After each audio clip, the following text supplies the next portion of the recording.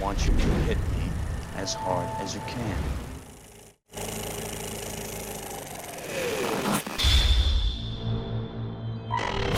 The Star Wars franchise, long thought to have been finished at the end of Episode 3, Revenge of the Sith, back in 2005, came back in a big way a decade later with J.J. Abrams' Episode 7, The Force Awakens. And even if that film ended up being a bit of a retread to regain disillusioned fans burnt out by the critically maligned prequels, it nonetheless shot up to the top of the box office, making over $2 billion, and is still one of the top 5 grossing films of all time. And then a couple years later, the franchise was further energized with the superior follow-up The Last Jedi, written and directed by Rian Johnson, which took the Star Wars universe to unexpected but exciting new directions. However, it seems that Star Wars fans didn't really want new or exciting, which led to what is arguably the worst Star Wars film ever. Yes, even worse than the prequels, Star Wars Episode 9 The Rise of Skywalker, directed again by The Force Awakens' J.J. Abrams, who preferred to simply regurgitate nostalgic imagery and tell a tired eugenics-based story about secret bloodlines. Hell, even most fans who are most critical of The Last Jedi also agreed that it was bad, pleasing neither those who enjoyed Rian Johnson's take on the universe, nor those who hated it.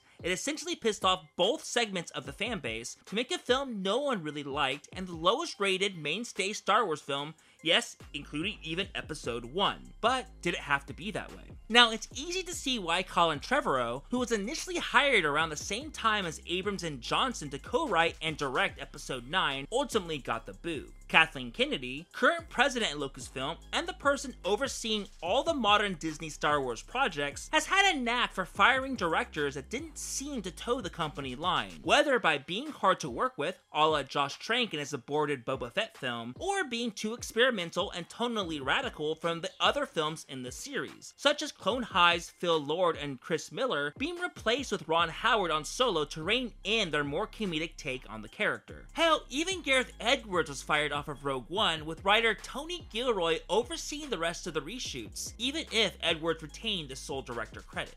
And according to sources, it's seen that Trevorrow, hot off the billion-dollar success of Jurassic World, was simultaneously both hard to work with, constantly butting heads with Kennedy due to an inflated ego, and whose script for the 9th film, dubbed Duel of the Fates, which he co-wrote with Monster Trucks' Derek Connolly, didn't meet Kennedy's or the studio's expectations. But was Trevorrow's Duels of the Fates script really that bad? The answer, in short, is no. In fact, I'd say it was much better than what we got, to the point that the negative perceptions of the sequel trilogy wouldn't be as pronounced as it is now, and might even get people excited for more mainline Star Wars adventures, which seem to all be regulated to shows on Disney Plus now. So, what happened in Duel of the Fates anyway? The opening crawl begins, stating, "The iron grip of the First Order has spread to the farthest reaches of the galaxy. Only a few scattered planets remain unoccupied. Traitorous acts are punishable by death. Determined to suffocate a growing unrest, Supreme Leader Kylo Ren has silenced all communications between neighboring systems. Led by General Leia Organa, the Resistance has planned a secret mission to prevent their annihilation and forge a path to freedom." Now already, just with the opening crawl, there's an immediate improvement to The Rise of Skywalker, as we're no longer dealing with the dead speaks bullshit Abrams' version pulled, where instead of Palpatine's message being a part of the film, it was only available on fucking Fortnite. At last, the work of generations is complete. So, we begin Trevorrow's film proper with an awesome heist sequence where Finn, Poe, Rose, who thankfully has a much more substantial role in this film as she's one of the main characters like she was in The Last Jedi, and Rey, who was badass as hell in the script, wielding a double-bladed blue lightsaber to better simulate the original staff she learned to fight with back in The Force Awakens, nonetheless end up hijacking and stealing a fucking Star Destroyer, with Rey using her increased Jedi mind powers to control all the First Order crew members on their bridge. Now the Resistance, still led by General Leia, now not only have a Star Destroyer in their fleet, but also all the walkers and other armaments it was carrying. We then find out that the First Order is set up in a ruined Coruscant as a clever symmetry with the prequels, by beginning and ending the entire Skywalker saga in the heart of the Old Republic. Rather than basically treating the prequels as if they didn't exist like Abrams did, only now the city planet is a shadow of its former self, full of boarded up ruined buildings riddled with graffiti, and citizens becoming desperate and homeless due to the First Order Order's occupation. And after Snoke's death,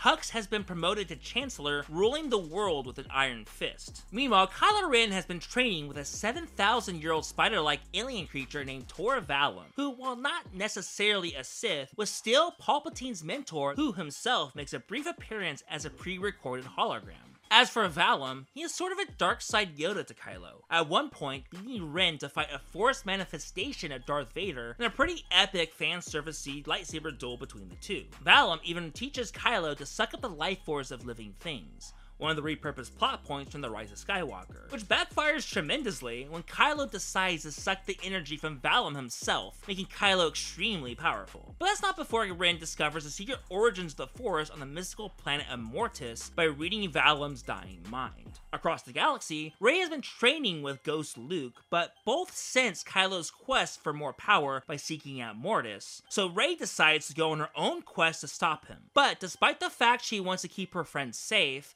Poe, who in one of the weaker elements of the script shares a sort of Han, Leia, will they, won't they romantic subplot with Rey, insists on joining her. Chewie then insists on tagging along as well. Afterward, they are pursued throughout the galaxy by the Knights of Ren, who are much more formidable than they were in The Rise of Skywalker, though still serving a similar function as disposable mini-bosses. Finn, Rose, R2-D2, and C-3PO then go to Coruscant to stop the First Order from blocking the Resistance signals, using an ancient Jedi beacon in the old temple. And, after some great swashbuckling adventure, Rose succeeds in activating the beacon. Leia is thus able to send a hologram to a variety of systems calling for revolution, which is a rousing epic montage of various planets hearing the message, which is not too dissimilar to a sci-fi version of the lighting of the torches in Lord of the Rings: Return of the King. Finn even gets to complete a trilogy-long arc where he spares the life of a random stormtrooper, which then stirs up a stormtrooper revolution against the First Order who had captured and brainwashed them.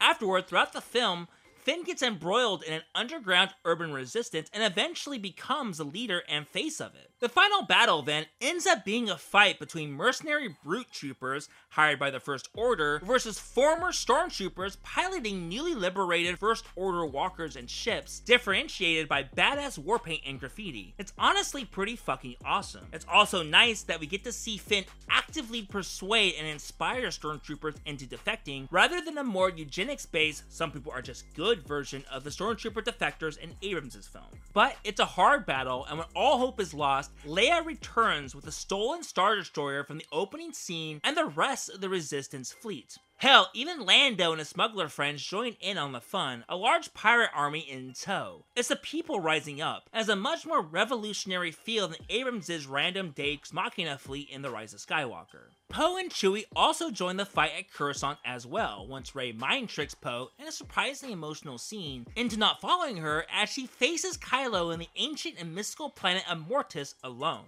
But what's really great about this script is what it does with the nature of the Force. While Abrams decided to remain didactic and binary, like good, dark, bad, Trevorrow built upon The Last Jedi's notion that Jedi were flawed, that there needs to be reform for there truly to be balance. This means controlling both sides of oneself, the light and the dark sides. In the script, Rey is able to defeat Kylo by being able to wield dark side powers, like Force Lightning, but remain on the side of good.